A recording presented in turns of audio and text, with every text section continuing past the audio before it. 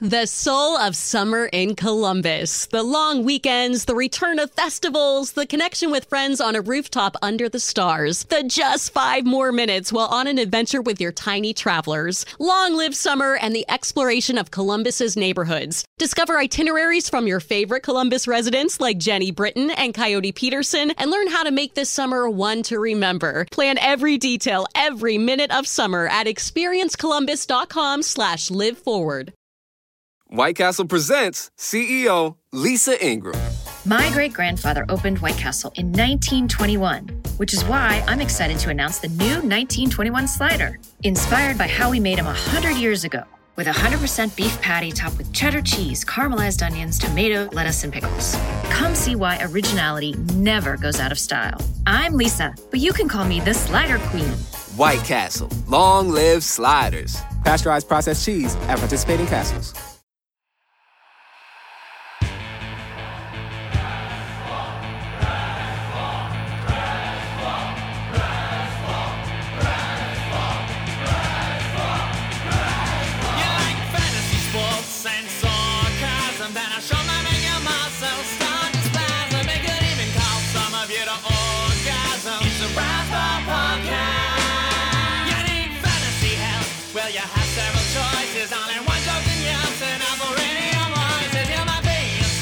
Like your name was Moses. It's a Rasball Podcast. It's a Rasball Podcast. It's a Rasball Podcast. It's a Rasball Podcast.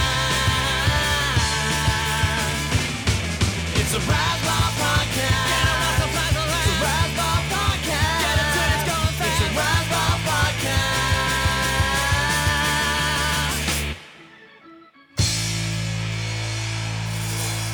All right, welcome back to another week of the Rasball Prospect Podcast.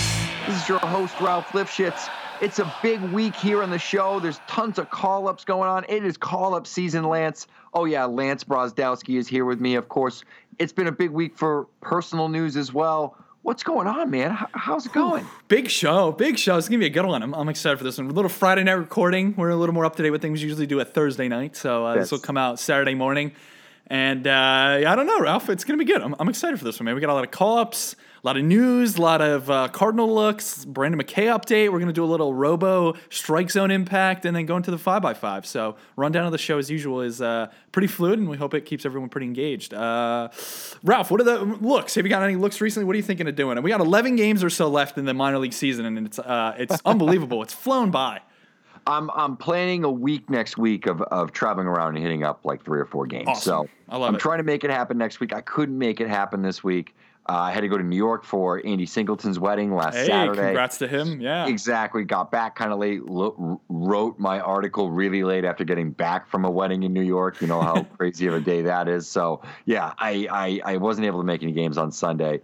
New job and super busy, working a little bit later, so I haven't been able to get out. But what I have been able to do is watch a lot of games on MILB TV. Mm-hmm. I know it's not the same, but it still allows me to see players. I can actually see what they look like.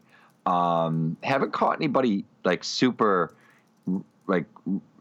interesting this week, though, I have to say. Okay. There was nobody that I watched that I was like blown away with. A lot of boring games. It happens. You run into it every now and then, unfortunately, man, you know?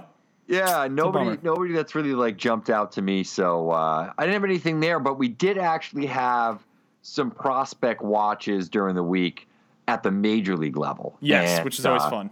Exactly. I think the most exciting, we have the most surprising and the most exciting. I'm going to lead with the most exciting. I guess as long as you're not a Braves fan, it's the most exciting. We'll get into that in a minute. But Michael Kopech was called up to the big club. He started with Chicago against the Minnesota Twins, if I remember correctly. In a rain-shortened outing, unfortunately, Mother Nature stopped us from seeing a full Kopech gem or potential meltdown. We don't really know. He went 2 innings, gave up 3 hits, a couple of them soft. Bloop hits. One of them was almost like a bunt hit check swing that landed between the catcher and the pitcher. No walks at all, which I thought was surprising, though at times he did miss pretty big with the off-speed stuff, but the fastball was tremendous. 4 Ks in that one, 35 strikes on 52 pitches. Did you see some of Kopech's start, Lance? Yes, I did. I was actually at a game, so I didn't get a chance to see it, but I came back and watched all the highlights, and it was very easy to watch only 2 innings very quickly and breeze through it. Of course. Thoroughly impressed, number one. Number two, I love seeing guys like this at the major league level because we get to then dig into all the data on Baseball Savant and Brooks Baseball when it kicks through. All this is, I love looking at this because minor league teams are getting this data. Like, an organization can go down to New Hampshire and pull up Vladdy's exit velo whenever they want. But we publicly cannot get this data, and the only time we can get it is when a minor leaguer, hits the major leagues. So we've heard Kopech has an 80 grade fastball, one of the few, and the top 100 to whatever, one of the few in the minor leagues to have an 80 grade fastball, and no one really knew why. Good command? No, not really. It was really lively, sure, but you couldn't really actually put an objective data point to it. And now we can do that. We could set him up on Baseball Savant and see that he's in the 99th percentile of spin rate on 4-seam fastballs. He's above Justin Verlander. He's only below guys like Carl Edwards and a couple others who are, again, relievers, and we're looking at a starting pitcher not averaging 97 miles per hour, right around there per Fangraphs on his 4-seam fastball. This thing is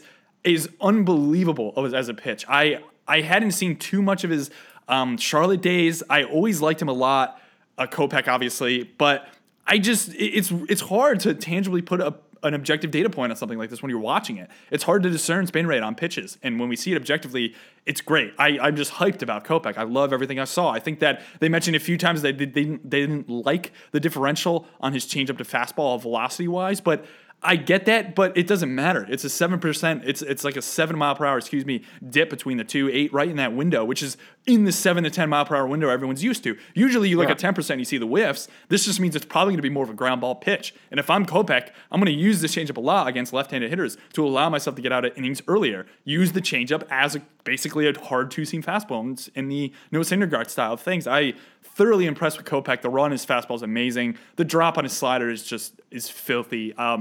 Yeah, it's almost like a curveball. It's insane. It's just, I was so impressed. I'm really, really happy that everyone was pretty affirmed about him being possibly the top pitching prospect in baseball. I know there's some people that had Whitley above. I know that I kind of flipped him with you earlier in the year, but I have to say I regret that now. I think I should have stayed on Kopech. I've always been on Kopech, and I wavered a little bit when I saw that, but I want Kopech over Whitley. You tell me to take one or the other right now, I'm going Kopech. Yeah, I think he's more major league ready too, but there was a lot of stuff we had to unpack with Whitley between injuries and the suspension. It's been a really strange year for the kid. I want to write him off. I still think that they're neck and neck in terms of what the future potential value when you project out these two guys long term. But Kopech's here, right? We can see him. It's much more tangible, like you said, when we get some of that spin rate data and some of the other stuff. And I think the only thing that we can really go off of when we don't have the numbers and of course the actual StatCast, TrackMan data behind it is, when a guy has a fastball that he, throws and it's effective high in the zone and gets a lot of swings and misses when it is thrown high in the zone or maybe a little bit above the zone, that's, typically indicative of a pitcher that has a high spin rate on his fastball. So I guess there's some things like that we can look at, but we can't really measure it. And it's just one of these things where we're like guessing, right? So, and we can't really write articles or stand firmly in a belief if we don't really have the actual measurements in this day and age. Maybe that could have flown, 20 years ago, but nobody was talking about spin rate then. So that's kind of a moot point. But either way, yeah, very exciting. I thought Michael Kopech looked very good. He was sweating like a hog in the first inning, though. I've never seen somebody he was like a professional wrestler. Aroldis Chapman style. Oh my God. Beyond that, it was like, think about did you ever watch wrestling when you were a kid? It was I did, yeah, a little bit. Triple H's wet hair or something. Spray like him Shawn up, probably, Michaels. Right? Yeah, right. It looks like he was sprayed up before he went. That's what Kopech looked like. He looked like a professional wrestler that was pitching. He just happened to have feel. Sometimes I felt he lost feeling the fastball. There were times where he kind of just overthrew it. Only 2 or 3 times, and it was an obvious ball. As long as it doesn't get past his catcher, he's fine.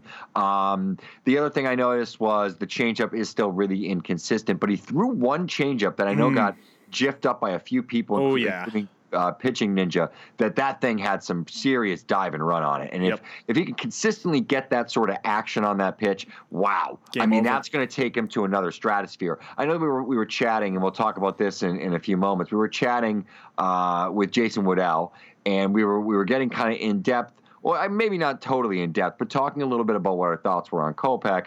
And he thinks he's still a reliever. I don't at all. I think this guy's a starter. I think he's got the mentality. I think he's got the makeup. He's got the body. He's got the build. He's got the stuff.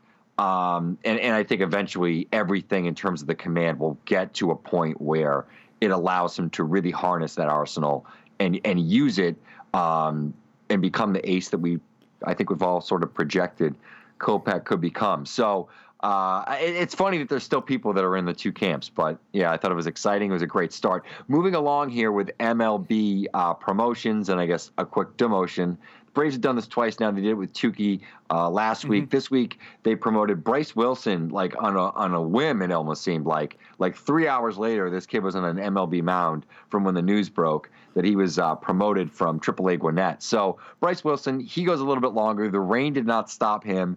5 innings, only 3 hits, no earned runs as well, 3 walks, 5 Ks, 87 pitches, 62 of those strikes. I thought he looked really good. He was relying heavily on the fastball. I think it was about 70% fastball usage, and then in split, I think the difference between the changeup and the curveball, if I'm not mistaken, or is he a slider guy?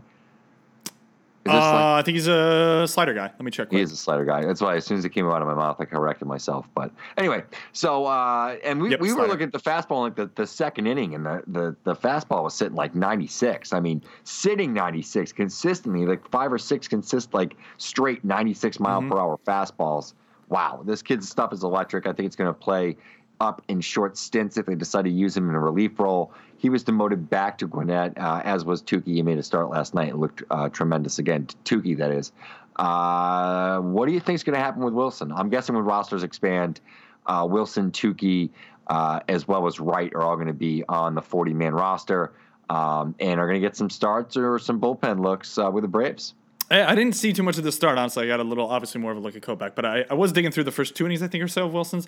I liked it. I thought he was pretty good. I thought he fared well. Number one, he's extremely young, and the fact that he's able to go up and pitch 5 innings, strike out 5, walk 3. It's a reasonable start. Wasn't blown away by his stuff. I think he's kind of maybe a guy who rides that command stuff border as opposed to being like a pure overpowering guy like a Kopech or more of a pure finesse guy like, say, like a Buehler almost, but I liked what I saw. I think that you have to be encouraged by the age here. I think that you have to be, again, if you're a Braves fan, just be encouraged by the actual development of pitchers like this.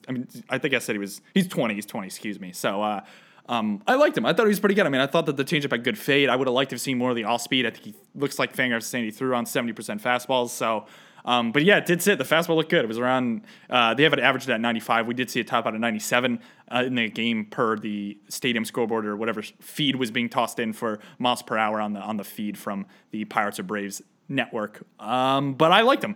I wasn't blown away. I'd probably have a lot of trouble ranking some of these Braves arms, honestly. This is like something it's tough, man. I like. What's your top 5 Braves arms? God, I still want to go Soroka 1, right? Like, I think that's still kind of sitting in my window, in my wheelhouse there. I really like Ian Anderson, but I probably wouldn't be able to bring him up to 2 or 3, so I'd probably keep him around 4. I want to go maybe Bryce Wilson 2 at this point. I think Allard's probably, he's probably 5-ish to me now. I think I like Ian Anderson probably a little bit more, and then I'm probably missing someone at 3. Tukey is probably right in that Allard window, maybe a little better. I don't know how many. Yeah, maybe the splitter. I like his mix. His mix was a little better, I think, than Bryce Wilson, who's pretty much going to survive fastball, slider, change. Kyle Wright, that's the one I'm missing. I'd go Kyle Wright 3. So basically, Soroka. How about Gohara? Can we throw Gohara in the mix? I forgot about him. He's aged out of the prospect conversation. Oh, man. I'll probably go Soroka, Bryce Wilson, Kyle Wright, Gohara, Ian Anderson, Allard, Toussaint, I guess, with some gaps there. So not purely ranking those 1 through 7 or so there. But that's tough, Ralph. I don't know. They're so close and they develop these guys so well. And Joey Wentz is in that picture too. I know you're not. I don't think you're the biggest Joey Wentz guy. I've always liked Joey Wentz from the left side though. But man, Bryce Wilson and the Braves just pump out prospects, and This is fun. I like seeing a lot of these young guys. I think that there's some other teams in baseball, specifically the Cardinals, who brought up guys like Gomer and Ponce de Leon and stuff who are not nearly the same caliber of prospects as the Braves guys, but are still able to kind of fit into a major league rotation and toss some innings that are productive. And we get looks at them, and I love getting looks at guys like this, especially when they come up for a second time and you can see the improvements they made. You can check out, see if any of their differentials in their pitches change, if they've adjusted anything, release point adjustments. It's fun. I really like getting this data at the major league level. So that's kind of what I nerd out over. Ralph, Michael Chavis up to AAA now, and I believe he homered tonight on August 24th.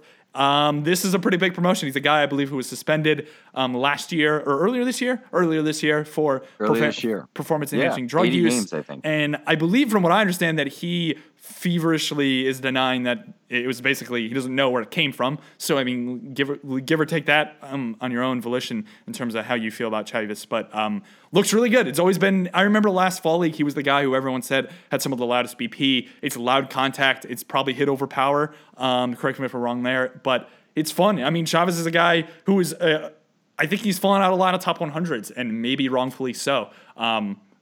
He's good. The kid's good. I think a lot of people figured there was going to be a tail off after this suspension, but he's clearly come back, and I think he's a major league caliber guy. Maybe a little bit interesting in terms of where he fits in the Red Sox infield. Obviously, how stacked that team is, but I think that's more of a next year problem than a current year problem. He gets about 11 or so games now up in AAA, where he'll probably debut next year. So your thoughts on Chavis quickly, Ralph?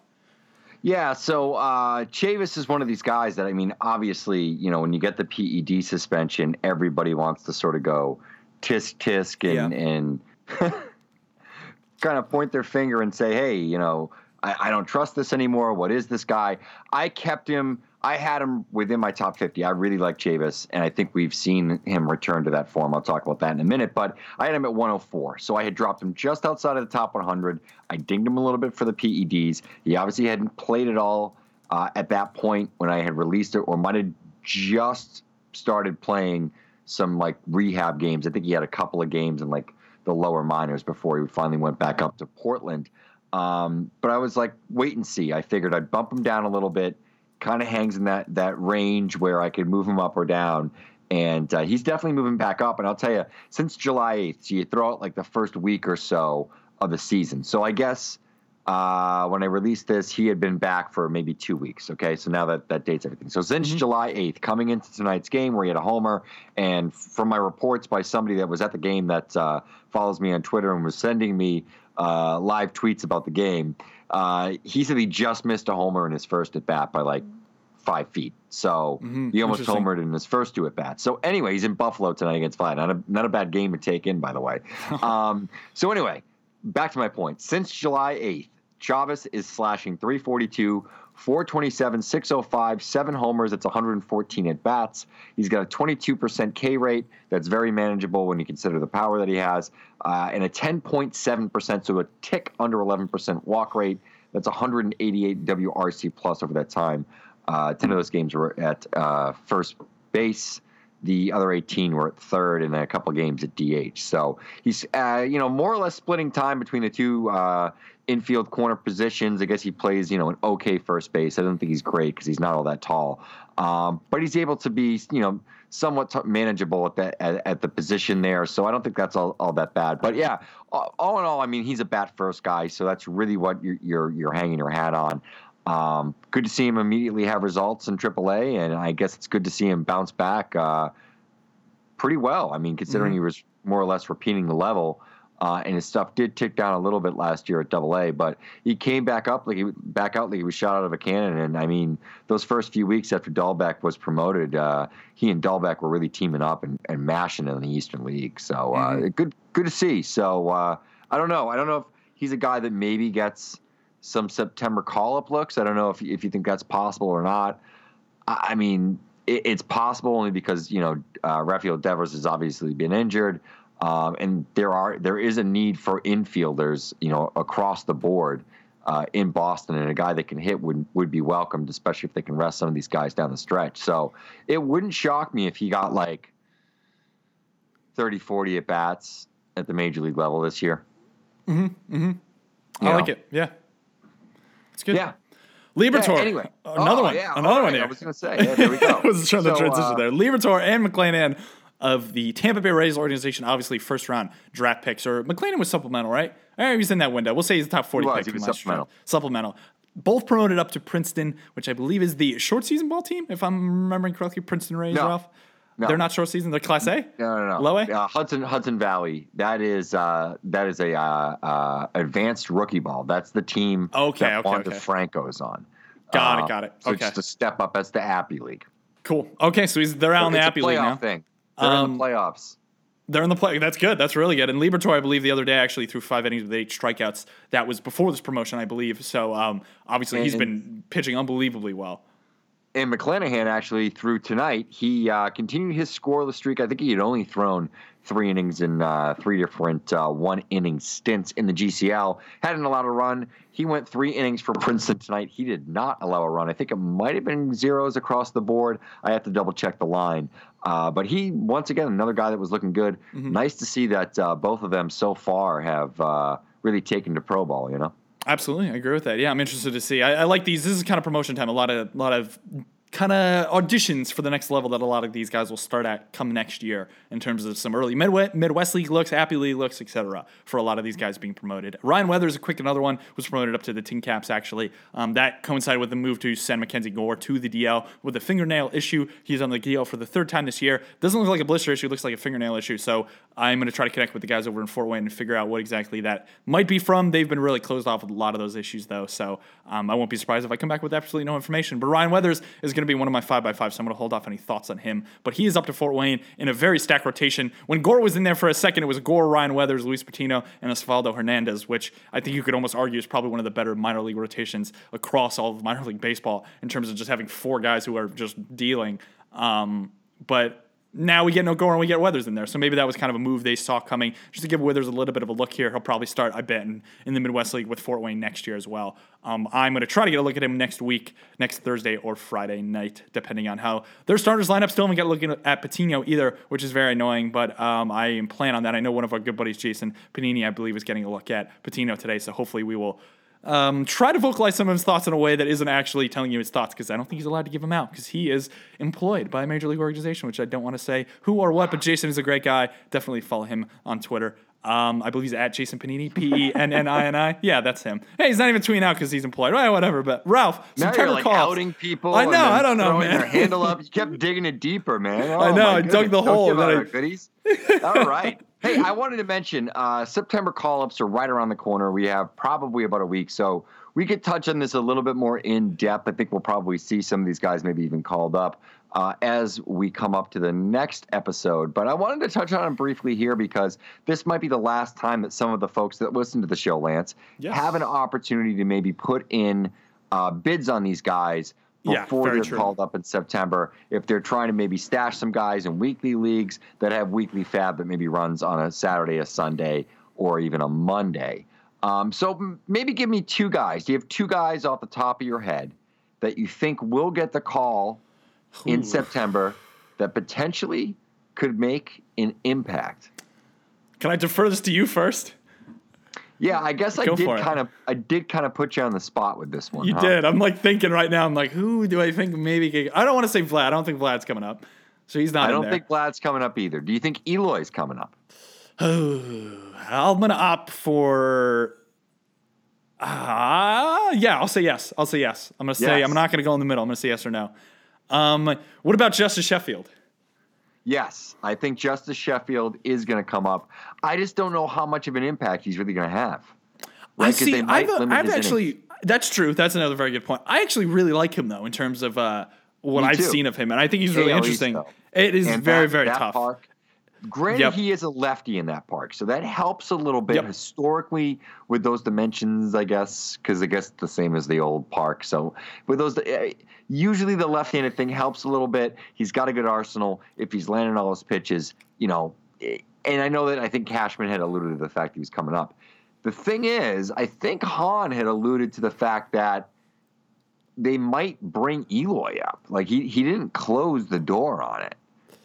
And it doesn't make any sense. I don't understand why they would do it, Yeah, and they can play with service time all they want. Like, I mean, you could just weight them down that month because I don't think the White Sox are going to be contending next year. So bringing Eloy up, give him a start now. He's going to dominate probably spring training, and then you're going to have to answer to all your fans as to why he's not up. But I was just listening to Effectively Wild podcast, and they make a good point. Is like fans often complain about the September call-ups, but in the long term, once the guy's actually up in the major league, there's really no like detriment to the team. I don't think financially. I don't think image-wise at all. So it's just a more matter of, I think, everyone is just very present value minded. We want things now. We want them now. Therefore, why isn't Eloy up? But in reality, it's just tough to see the big picture. It's tough to see the big picture of why Eloy is still down there. And the reasoning is that you need that year of service time on him.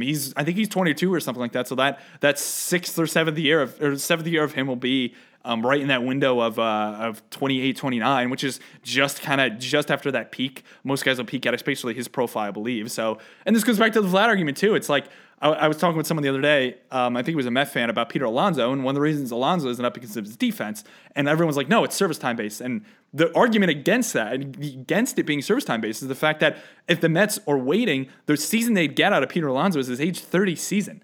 They don't care about his age 30 season. Like, no one's going to care about a lumbering first baseman's age 30 season. Like, the decline based off aging curves is very low. So it doesn't really matter. They're actually concerned about his defense, whereas a guy like Vlad, that's a pure service time play. So getting into a little bit of depth here in terms of actual service time manipulation. But I think there's incentive to bring Eloy up now and then hold him down in April, essentially. So I'll go with him. What about a guy that's already been up, though, Ralph? What about a guy like Kyle Tucker, who's hitting really well back down in Fresno right now? He's an interesting one because we got a weird sample of him at the major league level with a lot of very odd ticks here and there. We didn't really get a general impression, but whenever he goes back down to AAA, this kid just mashes. It's unbelievable. Yeah, I think he's going to be a guy that's going to have some relevancy in terms of September call-ups. The one I wanted to throw at you, Jesus Luzardo, I think is still in the mix. Mm-hmm. I know that there's a chance they could shut him down. I don't think they're going to shut him down. I really don't. I think they're going to stretch him out and use him maybe as a bullpen guy or give him spot starts here and there. Any of the Braves guys, I think Kyle Wright could potentially come up and make 2 starts, and he could be valuable if you're able to stream starters or pick up a guy like that and keep him on your bench. I think he's going to get called up. Another guy that they more or less said that he's going to get called up. Another guy that comes to the top of the mind to me, and he's hit well. And I think that he's picking up steam as he's been on a very hot streak lately. And that's the Padres' Louis Urias. He's spent a ton of time at AAA now between the last couple of years. You know, he spent his time in the minors. There was nothing left for this guy to prove. They can call him up in September. They can, maybe not play him every day, but play him for a good chunk of the time. They're not going to necessarily – he's not going to surpass his service time. He's not going to hurt any of that. I do think – he breaks camp next year. I really do. I don't even think they push him back. Tough to see how not. I think he breaks camp because I think his defense, everything is too good. I think they're just going to be ready, and it's going to be one of those things where he comes up toward the end of the year, plays for a few weeks, looks really good, and everyone's just like, all right, this guy's breaking camp. Maybe they try to sign him to an extension, like a Kingery thing or something like that. It's possible they could do that. I don't know. He's a guy that I think will come up to the major leagues and will do stuff. Like it's not unbelievable power, though it is getting better. Mm-hmm. It's not unbelievable speed, but he's a good second baseman. He's not going to make any mistakes, or he can play short as well. And he can hit. He just puts the bat in the ball and he makes things happen in the National League and in the major leagues. Now, if you have good quality of contact, your power is going to tick up a little bit, and you're going to be able to make things happen. So I think he's going to be a guy that, potentially could boost people, especially if they're looking for, a little bit of batting average help late in the season. I think Urias might be a good grab. I just don't know if the Padres 100% call him up. Urias is slashing 294, 396, 445 right now. You mentioned that power boost. His ISO is almost doubled from last year. Last year he played 118 games with AA San Antonio, and this year it's 116 games with El Paso. He has 8 home runs versus 3 home runs year-over-year comparison. The strikeout rate is up 8%. Which is substantially higher than what he's ever given in his career. I think that could be a product, yes. And I think that, again, this is a component that is going back to the power side of things. I think I saw this on Kirkon's Twitter, but the pure just adjustment of him adding the strikeouts with this high of a walk rate, around 13% for him right now, I think that's completely fine to get him back to an average passable ISO number. And you legitimately see him at the major league level right now as like a 360 OBP guy. I think right off the bat, 370, with the walk rate. And maybe he fronts into some power. Maybe he ends up with like a 15 home run bat. And there's value in this. I'm thinking a lot of leagues, a lot of formats. He's the guy who's going to put up a ton of runs at the top of an order. Maybe not the most for the team like the Padres, who are going to struggle probably to produce on the offensive side to start. But I like him. I think it's very hard not to like him. And White Castle presents CEO Lisa Ingram. My great-grandfather opened White Castle in 1921, which is why I'm excited to announce the new 1921 slider, inspired by how we made him 100 years ago. With 100% beef patty topped with cheddar cheese, caramelized onions, tomato, lettuce, and pickles. Come see why originality never goes out of style. I'm Lisa, but you can call me the Slider Queen. White Castle, long live sliders. Pasteurized processed cheese at participating castles.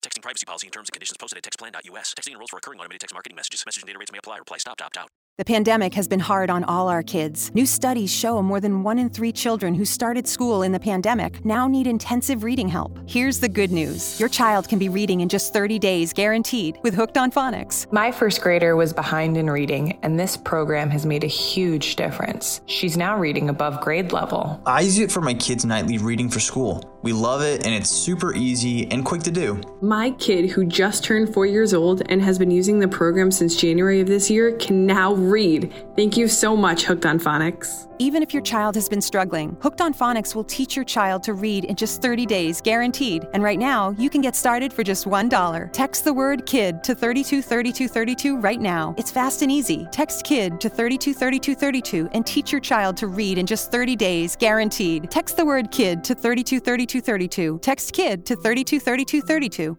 I mean, another guy, too, you maybe want to consider is a guy like Francisco Mejia, who's hitting unbelievably well again. And I think, again, can be, I mentioned this, I believe, on prior podcasts, just a formidable 1-2. Or I don't know how the Preller wants to structure their order. But these two guys can feasibly have 370 and up OBPs in another couple years at the top of orders, which is unbelievable. 40% of the time, you're telling me that, these two guys, one of these two guys is going to get on base, both walking up to the plate with near 400 on base percentages. It's fantastic. It's a fantastic start for the Padres rebuild. I really like it. And I think Urias is an integral component to that, Ralph. Yeah, no, I totally agree, obviously, and that's why I think he's going to be a big September call-up. By the way, I want to mention something, Lance. Is it all right if we move on from the September call-ups? Any guys that came to mind while we were bullshitting? That was good. I think that was a good bullshit session. Good. All right. Anyway, I wanted to mention some big news. It broke on Twitter this week.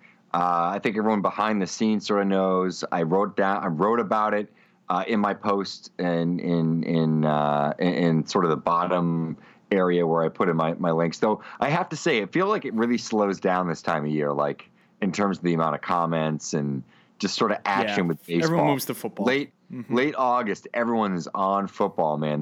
They don't care. They don't care about baseball right now. But anyway, so I wanted to announce on the podcast formally that yes, it is true. I, as well as Lance, as well as Jason Woodell, as well as Matt Thompson and some others have started a new site for prospects by the name of Prospects Live. It's going to be up under prospectslive.com, but we're in the midst of building a site. I will say the Twitter account is active. The YouTube account is active. We're trying to get some live looks and post that stuff and build up a little bit. I want to thank all the fans that have already followed us on at Prospects Live. We've already reached the 1K mark in a little bit over 48 hours, which I think is just an absolutely tremendous testament to how wonderful our following is amongst the 4 or 5 of us. And our whole point of why we started this is we want to have really focused prospect content based on live looks, a lot of multimedia content, whether it be podcasts, whether it be video, whether it just be written scouting reports, for you to dig through and really get some understanding and nuance to prospects and all these players that are in the minor leagues. And I guess, how it impacts just your favorite team or your fantasy team, your dynasty team. And I think we're going to try to slant it to balance a little bit of both. I want to mention, too, that it doesn't mean we're going to be leaving Razzball. We're going to keep the podcast right here. We're just going to tie it into what we're doing over at Prospects Live. And the same thing with the post that we have. We're going to have a Prospect Live post as opposed to Ralph, or, Ralph's going to post some Prospect Live stuff. I'm talking in the third person like I'm Bob Dole. But anyway, so we're not going to move away. We're going to partner with Razzball. Gray and Rudy were awesome about it. They were really supportive. But it's an awesome new venture. I'm really excited about it. It's everything I've ever wanted to do is build this website. So hopefully we'll have the content and the website pumping some stuff out within a month or so, getting some late season stuff in time for the Arizona Fall League. We have some good folks that are going to be out there in the Fall League and some people that we know that are going to be giving us sort of some behind-the-scenes information, wink, wink, nudge, nudge. And, hopefully that helps us to provide, the absolute best content for you guys. And I'm excited about it because I think it's going to take a lot of what we've been doing and sort of bring it to the next level when it's not going to necessarily be 100% fantasy focused, but we'll be able to dig in on some other things a little bit more. That might just be a minor league thing or a reporting thing, or you can go to a mechanics thing or whatever it might be, and not necessarily have to tie it back to fantasy. It's going to be kind of cool. So I'm excited for what we're going to be able to do here. It looks like people are excited. Lance, I don't know if you want to mention anything about it. No, I just think it's an awesome banding together of people who've done unbelievable work between you, Jason, the other Jason Panini, potentially, and Matt Thompson too. I just think it's a great group of guys that we're really, really excited to kind of band together, tie together, and produce some content, and bring all our content together and help each other out and create a base, because we've all been doing it individually for a very long time. It's great. It's great to collaborate. It's great to bring everything together and mesh a ton of minds together that we think have some pull in the industry, have some pull in the prospect space. This podcast is going to be becoming the Razzball Prospect Podcast is going to be powered. We were joking around pre-show, powered by Prospects Live. We're gonna keep it on this feed and everything, so nothing's going to change in terms of this. But we'll just be kind of embedding it within posts on the site, and we'll also have more podcasts, which I'm sure we'll be promoting on this. But the structure of this podcast isn't going to change. We're kind of just rebranding it a little bit. And we really like the audience we have here, and we don't think it'd be beneficial to us to kind of move it. We really want to stay with the platform Razzball Hikes, because I think we really appreciate all the help that Rudy and Gray have given us over the years and stuff. And we don't really want that to go anywhere. And we want you guys to stay and continue listening. We also want you guys to check out Prospects Live. So at Prospects Live on Twitter. Me and Ralph, of course, we're always on Twitter. The website, will be Prospects Live. And if you have any questions, ask prospectslive@gmail.com is the email for the account. YouTube channel, if you search Prospects Live and you scroll down a little bit, we are right there. I think we have a couple 20 or so subscribers. We got a logo coming. We got a lot of things coming. So it's all a matter of time before this kind of blows up, I think. T-shirts, too, by Kenny, the man Kenny. And we're excited. It's going to be great, man. I'm really excited for this. Yeah. Big things. Big things are in the works. But anyway, other guys that have started a new venture, a new professional venture, and have done very well for themselves, have big things in the works. That will be one Nolan Gorman. He's got 5 homers. He's got 2 homers tonight. We're recording this on Friday night, as we said, so this is hot, fresh out the oven when you get this on Saturday afternoon or Saturday morning, depending upon what your time zone is. But he's got 5 homers in his last 7 games. Like I said, 2 tonight. That's his second multi-homer game in A-ball already. What are your thoughts on Gorman? Now, you got to see Gorman? Yes, I did. I was in Kane County for the first time, actually. One of the kind of more secluded Midwest League parks, but I got to see Peoria. I actually talked to Nolan Gorman, which was really cool. We had a nice conversation. I'm doing a little video package for Viva Albertos, so that'll be out middle of the week, and I'll have a column on him as well. I actually ran into Nolan's grandparents as well and was talking to them, so just had a lot of fun at the game. It was pretty funny. And but Gorman is really interesting, man. He's a young kid. He's 18. His body is really, really solid in terms of his structure. I think he's about a 40 speed guy, 40, 50 possibly, just right around average to maybe slightly below in terms of his mobility and stuff. So, but it's good. It's good to see that mobility with a guy with this much power. And the fact that I also don't think it'll deteriorate in terms of his speed is a very good thing. His hands on the inner third of the plate are lightning. This is something that I think we've all thought about since he turned on that pitch to Mason Denneberg and against Mason Denneberg in last year's perfect game. I actually asked him about that. I asked him if he remembered what he remembered about that homer, and he was joking that he's actually friends with Denneberg. They played apparently together on a team, and one of his buddies was joking prior to that game that he would actually hit a home run off Denneberg, which he in fact did, and it was an absolute bomb. And his buddy was right, so we got a good laugh over that. But yeah, again, 2 home runs tonight. Really funny, but his parents are actually coming into town in Peoria, I believe. I don't know if they're at the game on Friday night, so I don't know if they saw these 2 home runs, but I knew it would be there this weekend. And I will be getting another look Sunday at him as well, and another individual. He's slashing 222, 283, 481 since the promotion from Johnson City to Peoria. 38% strikeout rate has kicked up a bit, and I think that's a product of him seeing more left-handed pitching. I asked him about that too, and he said that's more of a reps-based thing. He thinks that's just just with time and reps against left-handed pitching, against good left-handed pitching, and the fact that once you get up higher into levels, you see more left-handed pitching because it tends to kind of run through systems quicker as opposed to sitting a bunch of righties in A-ball and Appy League or lower than that, excuse me. So, I mean, it's interesting, man. I like Gorman a lot. I still think that in first-year player drafts, you have to go with some of the college bats over Gorman. I think that there's going to be a lot of embedded Ks. I think it's going to take some time for him to progress. But the Cardinals have been pretty aggressive so far. I know we were talking timetable with him. I've heard he's more of a 2022 guy, maybe a 2021 guy, which is a couple years off. So it's not going to be one of those things where we're seeing like an Acuna-style 19-year-old, 20-year-old hitting the major league level. Like, there's development that has to go on with Gorman. I really hope it progresses well. The Cardinals have been very good with developing talent like this. They tend not to have too many power guys like this, actually. I feel like most of their guys they eventually run through the system are a little bit more rounded players in terms of the profile of hitter they are and player they are, But Gorman is definitely kind of a embedded swing and miss power bat. The power is legit. Some take a nice double the other way. He's my first 5x5, so I guess this is kind of a 5x5 preview that I'm going to have to skip over when we get there. But just really good. It was great to see him looking at him. I've been looking forward to seeing him swing for a while. And he looks great. 5 home runs, again, as you said, his last 7 games. Dylan Cease, Ralph, has been shut down for 2018 with an innings limit. I was just looking at some of his swinging strike numbers actually from this year, and he looks amazing. And it's fun to look at those. But this is more of a long-term thing for the White Sox. Again, going back to the Eloy scenario, what are your thoughts on the Cease shutdown? I think it's the right thing to do. Yeah. I have no concerns with it as long as it's not rooted in an injury and they're just hiding it from us. Yeah, I have no problem with it. I'm fine with it. I figure at this point there's no reason to push him any further. He's been tremendous so far this year. He's really taken that step from a guy with a ton of talent that hung around the back of like top 100 list to I think a guy that's legitimately in the conversation for a top 10 fantasy baseball prospect in terms of pitching. I think he has the stuff. Good year at AA. I think he's going to spend a majority of the next year in AAA. If the numbers are good and he repeats what he did this year and he stays healthy, yeah, I mean, he's about as good as there is in terms of what his potential ceiling is, just because the stuff is so good. He misses so many bats. And, if the control and the health continue to trend in the right directions, I think, the sky's the limit in terms of what this guy can max out at. I don't even want to comp him to somebody because I feel that, if everything really comes together with Cease, he's a guy that could be that good just because the stuff is so electric, and it looks like he's learned how to pitch. I think that's a big part of it. And they've gotten the best year out of him he possibly could. So there's no reason to push it any further. If they're not playing for anything, what are the next 20 innings he's going to throw? So shut him down, get him on, whatever path you're going to have him on.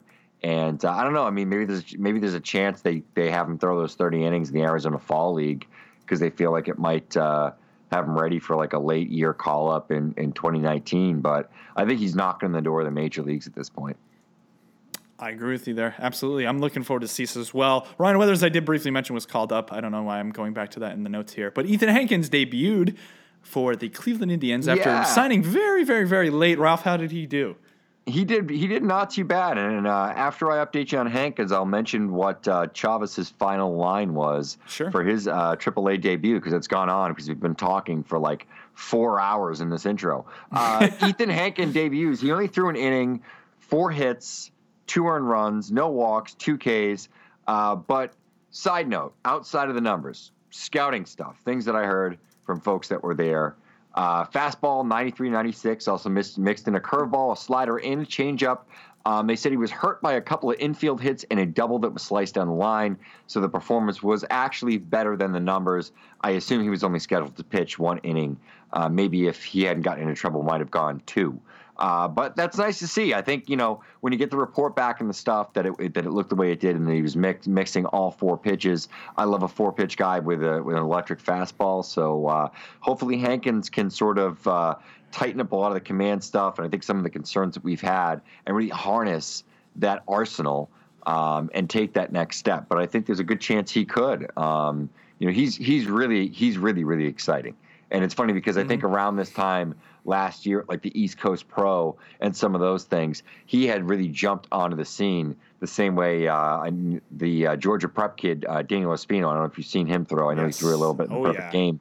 He's sort of, similar to Hankins. I think, Hankins obviously much bigger kid, different build, but electric stuff, big fastball, high 90s velocity, and popping it off on the showcase circuit, Mm-hmm. Yeah, and Hankins was a guy, I mean, he was projected to go in that kind of 1-1-1-5 window for a bit, in terms of the top 5 picks. And he was hitting 99 to 100 back with USA Baseball, and that's obviously gone down a lot. You have him here at 93, 96. So there's still hope with him. I mean, he's going to take a while to develop, I think. This is going to be a project for them. But the reason he fell was because of signability, because no one really knew if he was going to fulfill his commitment to Vandy, I believe. So he didn't. He ended up going pro, which is really interesting. I know there was some rumors that maybe he would go JUCO route and be able to then reassign himself back into the draft after following only 1 year as opposed to the standard 3-year rule for colleges. But and Ethan Hankins is interesting, man. He throws really hard. He's got some funk to him. And I know that fastball had some of the greatest run that most people have seen through. It's Kopech style run almost in terms of how that pitch used to look. Let's see if he can get it back there in terms of the velocity and everything else. But Hankins has definitely got to keep an eye on, as with many other guys from the 2018 draft. Ralph, Brendan McKay update time. I think it's right now, right? It's a low note this week too. Brandon McKay did not have a great week. It was pretty bad. So this is rough. The pitching performance was not great. Only went 3 1/3, 2 earned runs, 5 hits, 4 Ks, 2 walks. In the short start or the small sample size, I guess I'm stuck on alliteration with S words here. But he gave up the 5 hits. Obviously allowed the 7 base runners. It's not great. At least the control wasn't awful. At least he struck out 4 batters. Trying to look for the upside here, because when you go to the plate, there's not much upside, buddy. 0 for 8 this week with 2 walks. So he got on base twice in 10 plate appearances, 3 Ks, scored 1 run. Yeah, I got to tell you, man, more and more I'm thinking the bat might struggle to keep up with the arm. Yeah. Wow, I'm stuttering. He may get moved to the mound the full time. Yeah, I'm not really sure what they end up doing with McKay in terms of the long-term picture of him as a hitter. I'd still like to see him as a hitter. Maybe he ends up being like a Michael Lorenzen kind of guy where there's still some value fleeting in the bat, but obviously in the AL it's a little bit different. I know that everyone is interested in how the Rays are going to further innovate, whether they start bringing some competent relievers into the outfield and switching them around out there. I know that's been a funny kind of proposition that some people have brought up that I think is hilarious, but they're going to find a way. I mean, I believe in the Rays to find a way to value a guy that they're willing to push this far with the bat and maybe not just completely abandon it. But sure, I don't think they will either. But it also speaks to how great Shohei Ohtani is. Yes, it absolutely does. I think that's one of the more undersold points of this. Ralph, how about some RotoWare love? Well, Shohei Ohtani in some ways might be the GOAT. I don't know if that's true or not. I just wanted to call Shohei Ohtani the GOAT. But it's without a doubt 100% factual that RotoWare is the GOAT when it comes to sports and fantasy-related apparel and T-shirts, because I think he's going to be making more than just T-shirts. My man Kenny has been bringing all the shirts over to his site. Now, our promo code is still 20% off if you use Sagnoff on the site, but it's only on the RotoWare shirts, so not on any of the RotoWare Classic stuff. If you want to get a discount on the RotoWare Classic stuff, I was talking to Kenny yesterday. We had a long conversation. He said, Ralph, if the people want to get discounts on the RotoWare Classic stuff, have them sign up for our mailing list. They'll get discount codes all the time. I send them out because I'm a good guy. That's what Kenny does. So anyway, I want you to go over to RotoWare. I want you to check out some of the shirts. We've been talking about all the different designs that he's had for years. I think he's actually going to be phasing out some of the early stuff. So if you want some of those early first-generation shirts, like the Roto God shirt or the Commissioner, some of the stuff that came out like a year ago that's still like super, super, super fresh, I say go over there. Order some of it now before it becomes like vintage Supreme apparel in like 3 years when Kenny has like boutique stores in all the hot spots throughout the world, because that's the way he's building, man. I think this kid made a Big Al Hits Dingers t-shirt, and it blew up so much that it's the highest selling shirt that he's ever had, and it only came out 2 weeks ago. That is unbelievable. I did not know that. But man, Kenny, man, the innovator. I love it. I love hearing these stories. And I mean, he's so prompt with everything he puts out in terms of the things he sees in the sports world and how quickly he's able to turn it around. I know he had some stuff off the Hard Knocks series on the Cleveland Browns on HBO. I'm pretty sure. I bet that did well. And I mean, this Big Al thing is amazing. I know that. I saw some people kicking it around on Twitter and such, and already got it out to people. Shipping time is fantastic. Sagnoff's the promo code, for us if you go through his site, rotoware.com. But of course, the Rotoware Classic stuff, sign up through the newsletter. Reach out to Kenny if you want. I'm sure he'll be able to help you if you're struggling, you want a little discount on something, or just tell him Ralph and Lance sent you, and I'm sure he'll be able to hook you up to some extent. But regardless, go buy some t-shirts, rotoware.com, at Kenneth_Cashman, at Rotoware on Twitter. Let's move on to another short spiel before we go into our 5x5, Ralph.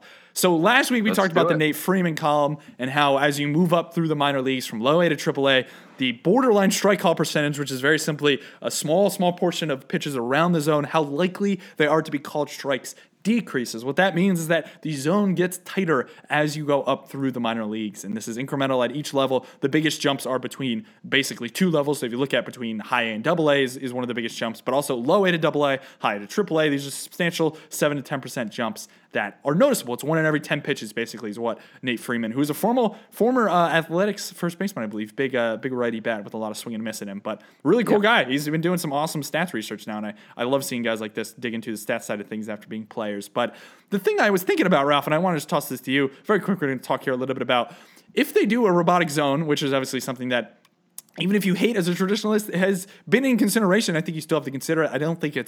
I think it's relatively ignorant to just kind of toss it off and believe in only the traditional side of things. Do I want an electronic zone? Most likely not. I think I prefer the general human error side, but I understand the benefits of it. But one of the things I don't think we're considering is the impact it could have on minor league development if they decide to implement it at lower levels of the minor leagues. And I tied this specifically to the Nate Freeman column, because if zones are bigger at lower levels and AAA is more representative of the major league zone, if you start putting electronic strike zones in lower levels of the minor leagues, what you're doing is you're shrinking the zone down there because you're standardizing it across levels. So I was just really interested in everyone's thoughts. I shot you a text, I shot some other people in the industry a text, just to kind of pick their brains and see.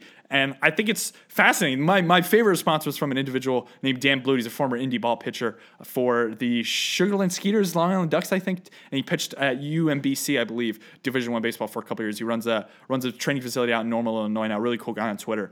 And I always ask him random stuff because he played and he has a very cool perspective on this. And what he said was that it's going to, paraphrasing here, weeds out poor command guys very quickly. And he said that it increases substantially the struggle for those who can stick around in the minor leagues. And he says that most guys don't have the command to pitch in the majors, which is not really too surprising. But he said that's going to stand out if a change like this comes through. You're going to see at lower levels of the minor leagues how poor some of the command is. And it's going to lead probably to extended game times, and lower levels in the minors, and a lot of other things. I just thought it was interesting, just because I don't feel like we're obviously minor league trended. So we need to consider this. If Manfred is wanting to go in an electronic strike zone like the pitch clock, they might actually bring it into the lower levels of the minor leagues first. Maybe they do straight AA, AAA, maybe they do high too, and some other levels and stuff. But it's interesting to me because we don't know how it's going to affect player development. If we're looking at guys now with shooting up walk rates 5 to 8% because the zone is 10% bigger on the board, or 10% smaller on the borderlines, on the pitches around the zone, and I'm interested to see. But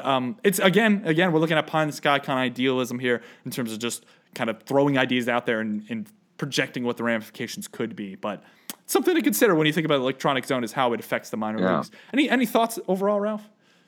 Yeah, and I think you hit the nail on the head, and I think it's sort of what I had mentioned to you too as well. Is it's just you figure it's got to impact the guys that work on the edges a ton, but it's also going to help the guys that are sort of surgical on those corners that maybe sometimes don't get those calls, right?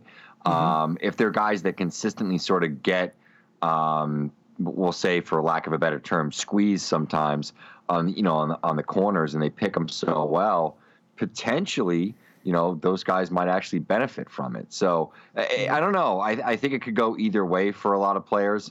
And I never want to say that absolutely it's going to do this to everybody that's like this type of a pitcher, because ultimately we have to see what happens, right? We have to see how it impacts everybody.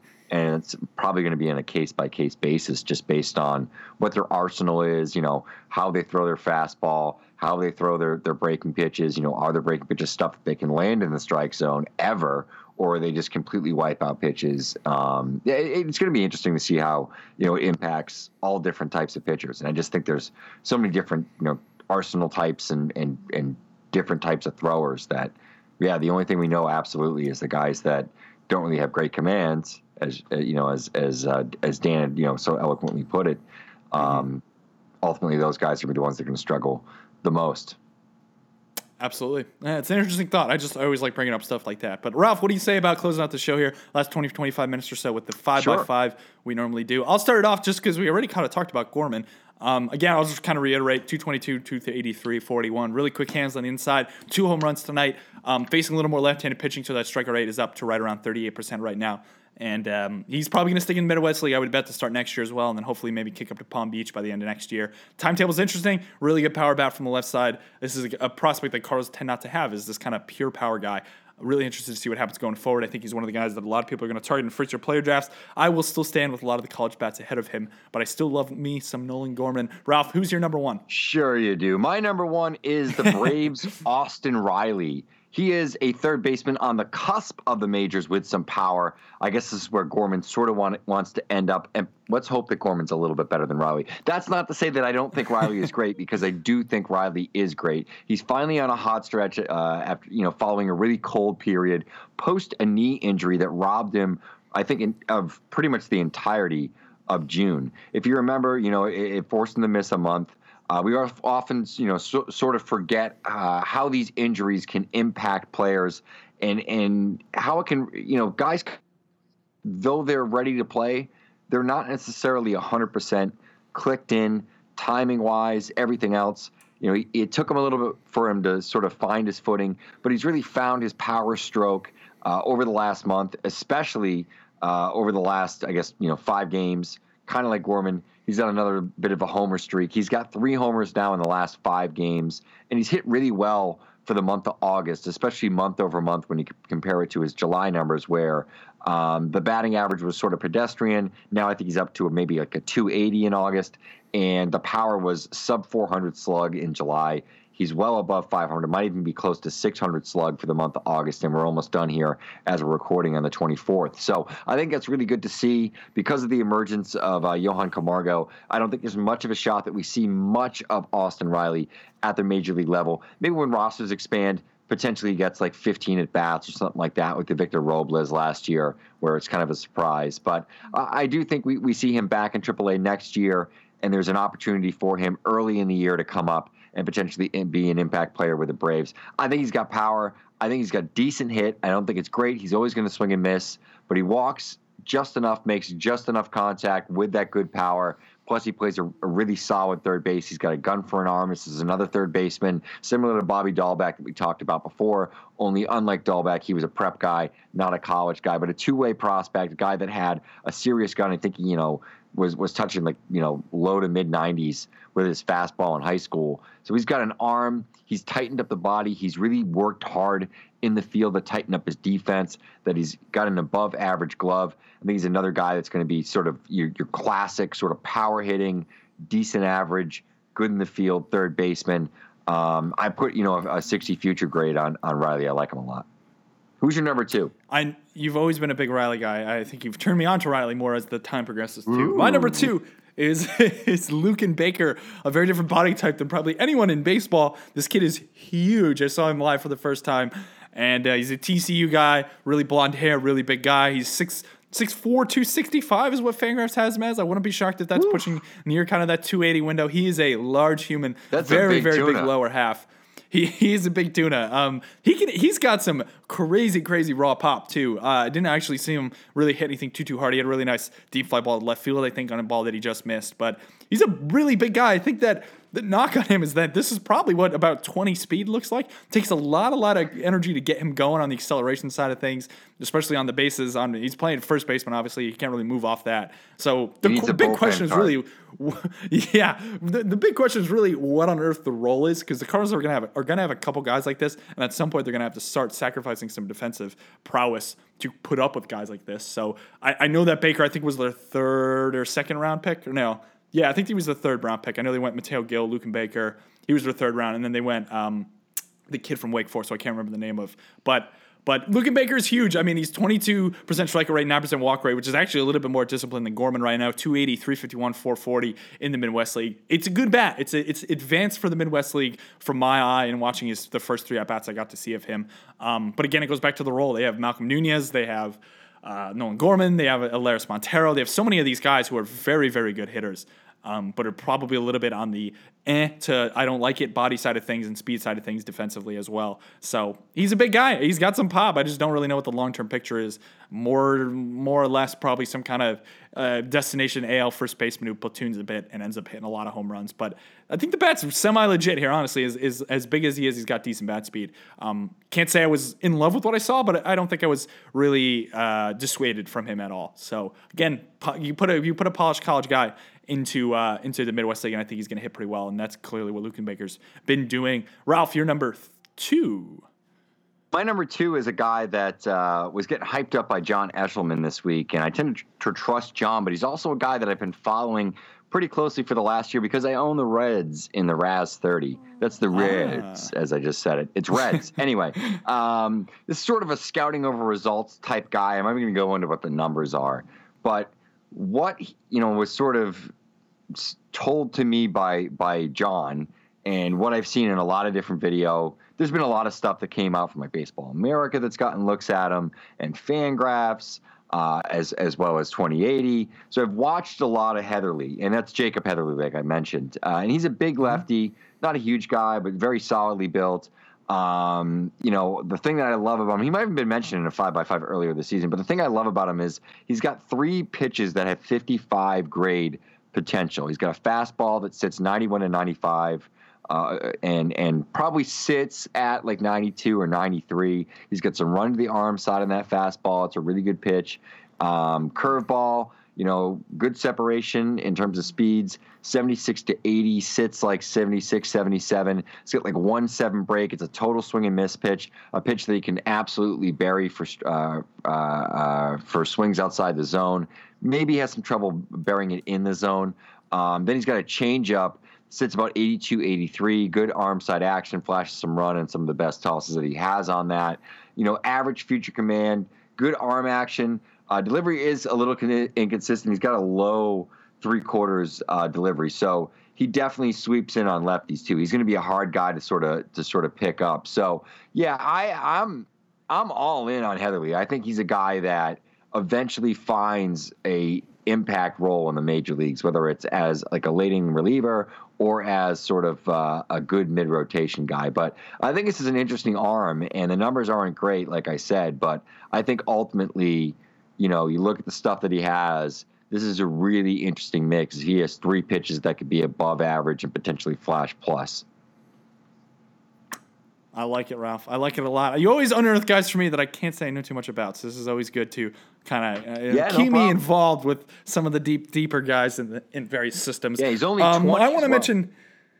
I love it. I want to mention Ryan Weathers, who I've also mentioned, I believe, probably twice in the show, but I want to get into him a little bit more than just saying that he's been promoted to Fort Wayne.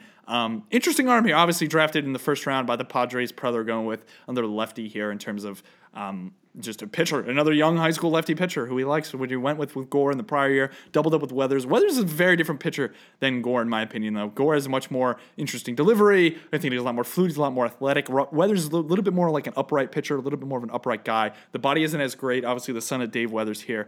I think he probably projects out being more like an average to slightly above average pitcher at the future peak value, whereas Gore, I think, could be a mid-rotation to upper rotation piece.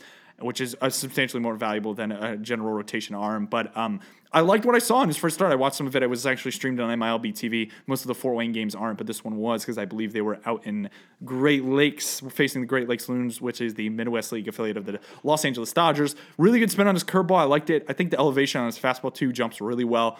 And I didn't think the repeatability in his delivery was great. He's got a little swagger on the mound.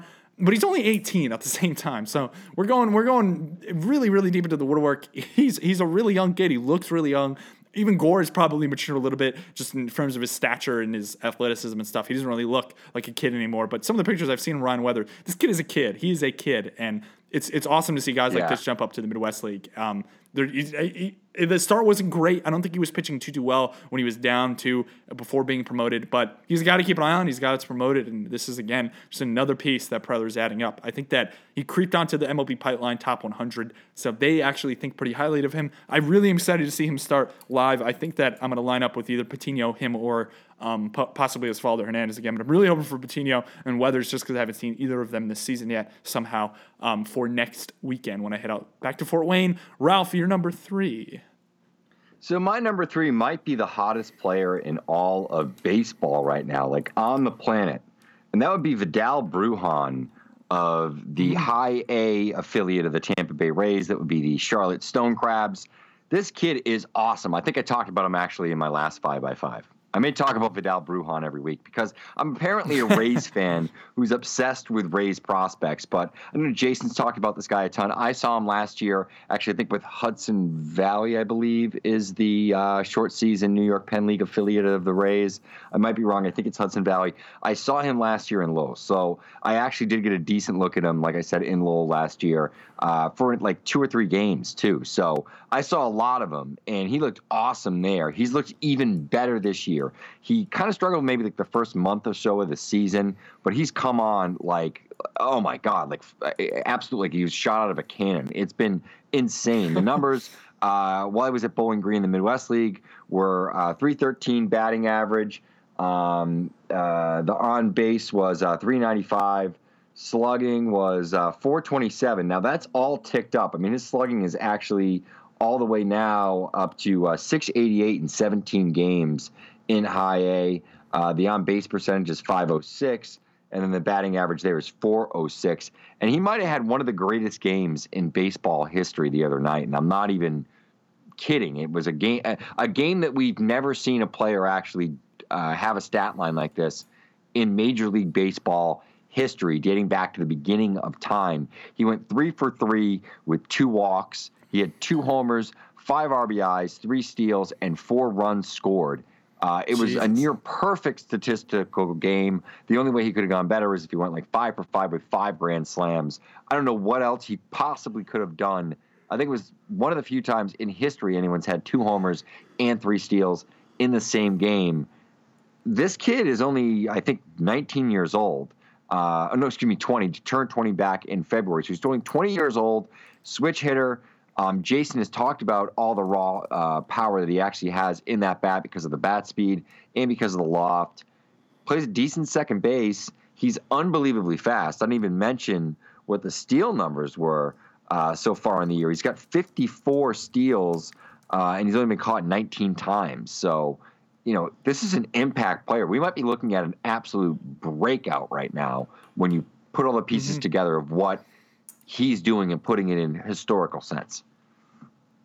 That's amazing, yeah. I've heard a bit about Brujan, and I think that he's going to start to fly into a lot more radars. The Rays system, man, is just – these guys just come out of nowhere. It's unbelievable in terms of how deep that system is. I love it. My number 4 is Mike Ciani, who's a name I'm pretty sure we mentioned back during draft season. Ciani was drafted 10th round, 109th overall to the Cincinnati Reds. He's slashing 305, 368, 396. A lot of contact for him, I think, which is really good through 41 games in rookie ball. I like his stance a lot. I saw some video from the back of him in, I think, Greenville, I want to say. Open stance, a little bit of a crouch, closes off pretty well, a little bit of a stride. His bat is really quick. I'm not sure if it's 20 home run power as it currently sits with his current swing. It feels a little bit like Granderson-y, but a little bit more level in terms of his bat path. Really nice gap power. I think he can end up with a lot of doubles in lower levels of the minor leagues. But he's one of those guys I think it's really nice to conservatively dream on, because if you adjust a little bit, maybe he taps into more power with the current profile he has, current discipline and contact ability he has. You can start to squint and see a much better player than the current one you see. I think he's a really nice guy to grab in some of the later rounds of first-year player drafts. I don't think a lot of people are going to be looking into the 10th round for guys, but Siani's a guy I think could end up being a really nice value for the Reds. Even if he doesn't end up being a stud everyday player, there is a chance I think that he could project out to be an everyday kind of guy and right around that 50 future value, which in the 10th round of an MLB draft I think is extremely, extremely valuable. The Reds are one of the teams I think that me and Ralph both really liked the 2018 MLB first-year player draft in terms of the crop of guys they got, and Siani was one of the reasons of that, especially after Siani signed. So it's great to see some success from Siani in Greenville right now. Ralph, you're number 4? Yeah, you're number 4. Yeah, so my number 4 is an old friend that's sort of back again, a guy that was a really hot prospect pickup maybe about a year and a half, 2 years ago, and he missed all of this season, I think most of last season, with an arm injury. That would be Patrick Weigel of the Atlanta Braves. He's currently rehabbing in the GCL. He's now making his way back from Tommy John surgery, and he actually was the follow-up guest the week after me on the Platinum Sombrero podcast that I did a week or so back, the Braves podcast I might have mentioned to you that I did, I think right before our show as well, when we recorded last week. But either way, he was the guest this week, and it was a really interesting interview because he sort of talked about his rehab process. He actually mentioned that he had injured his UCL originally back in 2015. And so the reason they decided to have surgery and not go the PRP route was he had tears on both sides of his UCL. So as he said, for like a year or so before that, he had sort of been adjusting his mechanics to sort of make up for some of the pain that he felt at times in terms of his arm action, his arm angle, and some of those things. And he said this is the first time that he's felt like he's been completely healthy. There's been reports, he wouldn't confirm it, there were reports that he had hit triple digits with the fastball.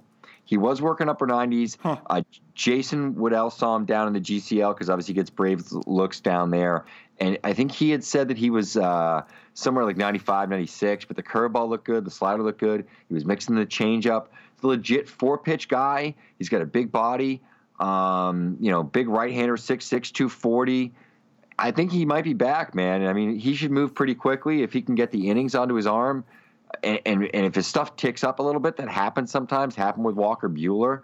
He's a really interesting sleeper going into next season that maybe some people have forgot about him. You can sneak him in there, and he may get some major league looks next year because he was right on the cusp of the majors. I mean, he threw 41 innings in Gwinnett in 2017. I love it. I loved Woodell with all the looks down in the southeast part of the United States. It's great to get his thoughts on things. I love his. Sometimes I wish he didn't have children. Oh, I love my kids. My number 5 to finish out my 5x5 here is a name that I've seen some buzz about. Actually, I didn't really expect to see much buzz about, but because he's doing pretty well in Palm Beach, Alaris Montero through, I'm not sure how many games, I could look that up very quickly, but is slashing 333, 359, 500 with Palm Beach after being promoted from Peoria. His BABIP is a little bit high right now. It's over 500. I think it's more of a hot start. His strikeout to walker really isn't too predictive right now either. I think it's sitting a little bit different than the normal average we're used to looking at, but because he's making so much contact, I think that it's kind of artificially bogged down on the walk rate side of things. This guy has good discipline. This guy, for me, has about a 55 future hit. I think he can get to that. This is another one of the Cardinals bats that's legitimate in terms of just the pure ability he has. But the body isn't great, speed isn't great, defense isn't great. This again goes back to some of the guys I was talking about, like Gorman and Luke and Baker. You sense a theme here with the Cardinals. And again, I really don't know what the role is long term. I guess you could keep him at third base, but I think it's maybe more feasible he ends up as a first baseman. I really know if they could get him more mobile. I know he's pretty young, but for his age, again, the body isn't great. I don't know if it's going to improve. It's hard to project out stuff like that. I can't say I'm the best at it either in terms of projecting out frames and if guys are going to lose or put on weight or become a little more versatile and agile on the field and be more mobile than they have been in the past. But the thing that stands out with Montero the most is that he was too advanced for a Midwest League. He might even be kind of right on par with what's going on in the Florida State League right now in terms of his pure bat-to-ball barreling ability. I don't think it's future plus power in the 60 range. I think it's more kind of 50-55 as average to plus. But you mix that, and it ends up being a regular, I think, everyday bat in the Major League lineup. I think this guy can end up being like a 270 hitter long-term and can put up some home runs. I think that's productive. Reminds me almost of the profile of like a Jairo Munoz that the Cardinals have, where it's maybe more power probably than Munoz, maybe a little bit less on the hit tool side of things. But Munoz has been really good discipline. It reminds me a bit of Montero. Munoz obviously a little more versatile defensively in the field. But Montero is a name, I believe on someone tweeted something out on a projection chart of success in the Florida State League over the last X amount of years in certain sample size. And Montero is right with names like Sano and Kirkon did that. Guerrero Jr. Yeah, it was kind of Kirkon. Wow, he's getting a lot of mentions in this podcast. but he's got some great content. He did, yeah. And Montero's right in that window just kind of saying, historical precedent of how well Montero's playing bodes very well for him. It's just, I think some of the other guys are maybe a little more mobile and a little more appealing on other sides of the ball than Montero. But again, I really like Montero. I've seen him a bit in Peoria, probably 2 or 3 times, I think. And he's out in the Midwest League All-Star game, so 3 times. And I like what I've seen. I think that's a great bat. So another one of the guys probably deeper in dynasty leagues that is, I like to target. I think he's a good guy to kind of scoop up because I don't think a lot of people really looking at him, although he'll probably, when they start to reset some of these top 10s and systems and stuff like that, maybe creep onto some Cardinal lists and people start to care about him a little bit more. So, Ralph, you're number 5 to close out the show. Well, I was going to say, I actually have a dynasty league where I own Montero and I have Brujan. Oh. Yeah, not too bad. Not too bad. I like it. I don't. The other 3 guys you mentioned, I don't own. I don't have Riley in that league. I don't have Heatherly in that league. And I haven't had a chance to draft my number 5 yet. That would be Jared Kelenic from the Mets. He's been on a hot streak his last 10, man. He's really turned it on at Kingsport. We've heard a lot about that team because they've had a couple of other big performers, especially statistically in Luis Santana, who's a really diminutive second baseman that's very, very limited in terms of his profile. You should go read John Eshelman's report on him. That's really interesting. He actually talked about him a lot on the baseball show because Andy Singleton, being a short guy, is a big fan of Luis Santana. The other guy that's much better than Santana, that if you're getting all the press on this team, other than Jared Kelenic, other than Mark Vientos, who I also like quite a bit, is Chevron Newton, who's a really solid power speed option with a legit shortstop profile. Like he's a legit up the middle defender. And my number 5, who is Jared Kelenic, obviously the first round pick of the Mets. This Kingsport team has been getting a lot of attention. They have Luis Santana, who's had a great statistical season. Go read Eshelman's report on him, by the way. He got into it a little bit with Andy Singleton on our baseball show over on Fantrax earlier this week because Andy loves Luis Santana, but he's kind of like a maxed out second baseman at 19 that can't really throw from the second base position, which says a lot about how weak his arm is. Another guy there that's Chevron Newton, who's been awesome, Mark Vientos. So it's an exciting team, but Jared Kelenic was obviously their first-round pick. So he's a guy that has all of New York Mets fandom's eyes on him, and he's turned it on over the last 10 games. He's slashing .351, .442, .622. He's had 2 homers in his last 4 games. He homered on Tuesday night as well as on Thursday night. He's got 4 steals over that period of time, and in that 10-game stretch, 9 Ks, 4 walks. So it's good to see the statistical numbers coming together at advanced rookie ball for this kid. He's a cold weather kid, high school guy, prep guy. I think we got to remember that. He's got all the tools to be successful. I think he got some unfair Mickey Moniak comps. I think only because he's an across-the-board kind of guy without a huge standout tool. I kind of disagree with that. I think there is a standout hit tool here. I think Kelenic is going to be a legitimate 6'6" guy with 6 power and 6 hit with a little bit of speed and the ability to play a very good outfield. So I'm excited about this kid. I think he's a great prospect. The more looks we get on this draft class at the professional level, the more I love this draft class. They are just. I agree. It's great. I mean, it's just busting at the seams in terms of outfield talent, whether it be from the prep level or the collegiate level. This is going to be a great draft. I think it's going to end up being one of the very, very, very productive ones in terms very of the deep, assets very we see. Deep. Yes. Yeah. I love it, Ralph. I love it. Ralph, good show as always, man. Any parting words for the folks who are going to let them go here? Yeah, go and follow the @Prospects Live Twitter account. That's @Prospects Live. Follow it. We're going to be doing some fun stuff, pumping out a ton of video, pumping out a ton of information. Comment on the post. Follow Lance. Follow me at Prospect Jesus. Thank you, people, for listening, man. We love you guys. Absolutely. Take care, everybody. Enjoy the rest of your weekend.